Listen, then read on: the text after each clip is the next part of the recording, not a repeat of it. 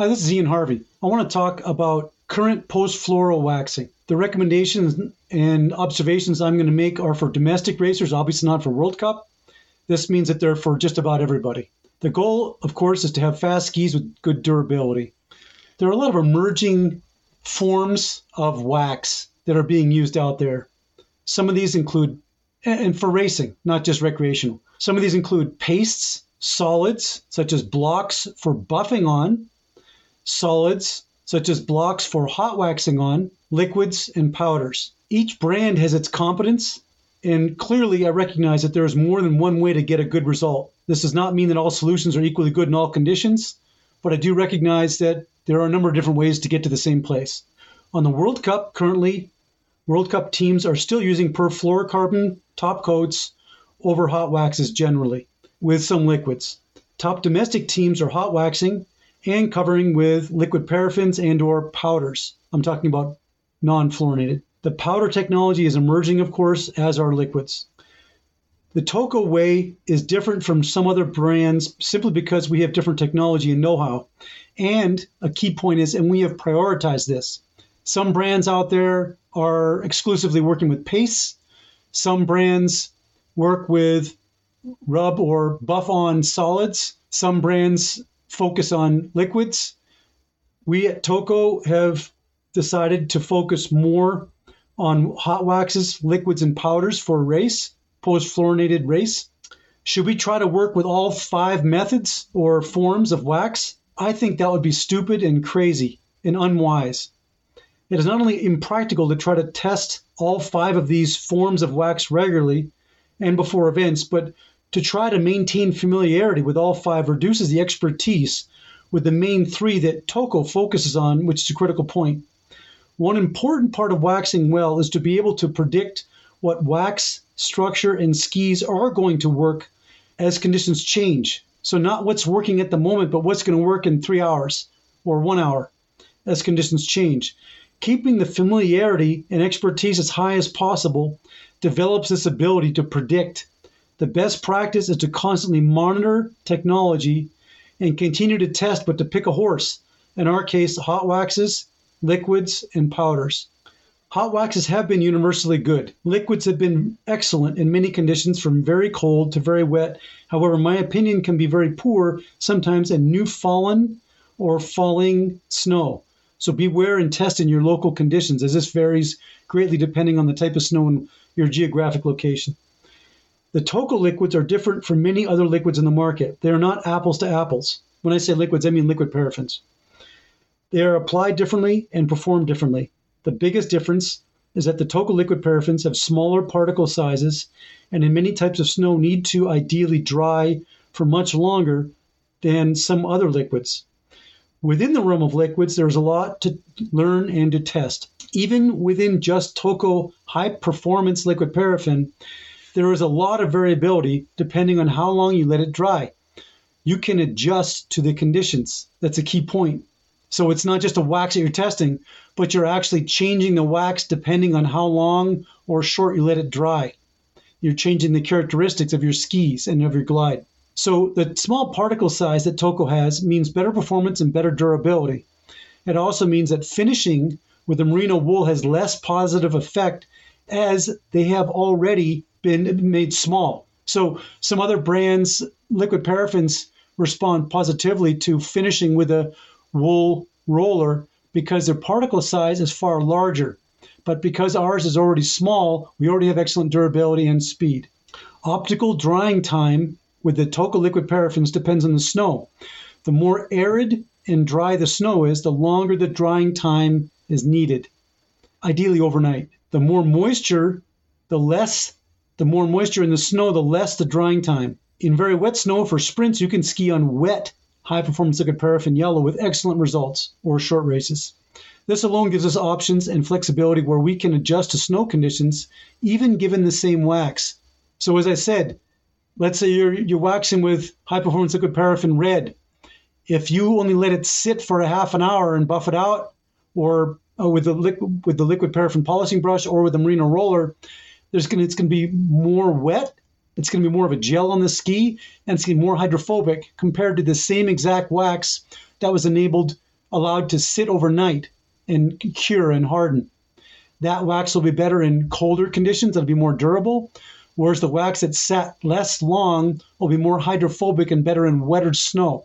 So within the realm of high-performance liquid paraffin even, although we only have 3 waxes, there's a multitude of adjusting that you can do and testing that needs to be done.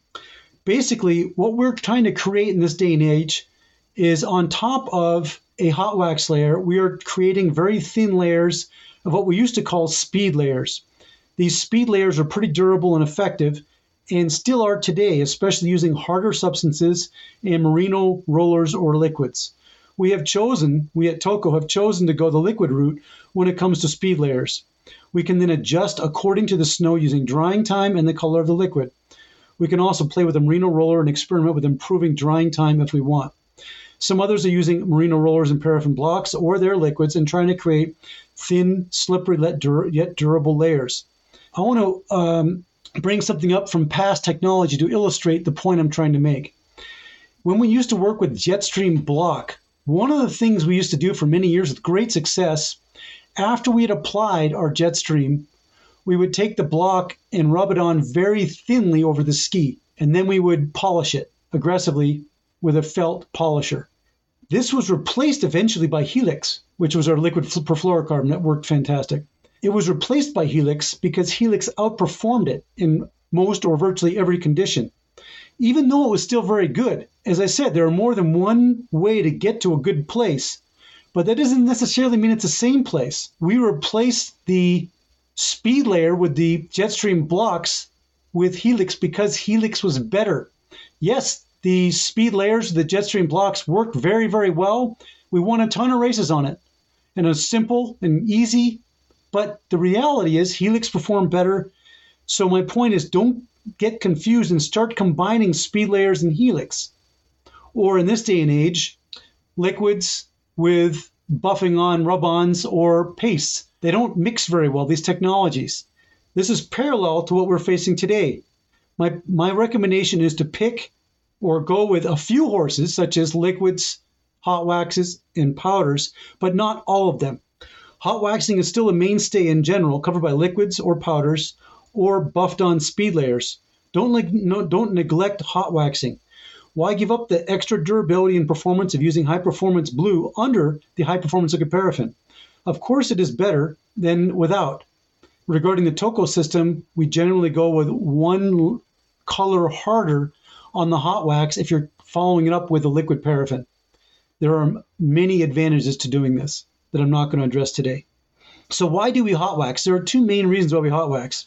Until we no longer have sintered bases, hot waxing will continue to be critical for both maintaining general base health and also for manipulating the properties of the base material, such as resistance to dry friction and becoming more hydrophobic. So bottom line is, hot waxing is faster, yields faster skis, and it's good for the long-term health and speed of your skis. When I refer to base health, I don't just mean maintaining a base saturated with wax, but also eliminating the effects of abrasion from skiing on aggressive snow, for example, through applying and removing wax. Hot waxing reconditions bases that need reconditioning. If you only work with superficial treatments such as liquids and buffed on solids, you're not going to be able to recondition your base the way hot waxing does. And that's very important. This is not to say that unwaxed skis are not used sometimes on the World Cup in certain conditions, especially during the fluoro era, but this was the obvious exception. World Cup teams did and continue to buy a large quantity of kilograms of hot wax. That's their staple and their mainstay. As long as bases are sintered, hot waxing will be the bedrock of Nordic ski service. Powder and liquid top coats are the future, obviously along with hot waxing as long as sintered bases continue to exist. Probably blocks using the same technology too, which hasn't been found yet. For the present though, the best performing products are hot waxes, liquids, and powders. Currently the best is hot wax with either a TOCO high performance liquid paraffin cover or a powder cover. As I mentioned before, the powder technology is emerging. We have some powders that are performing very well, and we are continuing to develop these powders. It is not as simple as it used to be, but it would be a mistake to pursue all possibilities covering all 5 forms of waxing. Even within our 3 that we are pursuing, there are still too much variability for my taste. We need to become smarter and learn our tools such that we know what to use where rather than testing everything under the sky. Predictability and expertise is what we seek, not chasing tails. In 2 years, waxing will look different from how it looks today. We will see where new technology leads us, but I believe it will lead us back to a true top coat application, which would be applied over a hot wax. We also know that similar to when we started developing fluorinated waxes many years ago, there was a learning curve, and products in all categories will continue to improve quickly over the next 5 years or so. So back to our system, hot wax, and then covered with liquid or powder, liquid paraffin or powder. What works best when?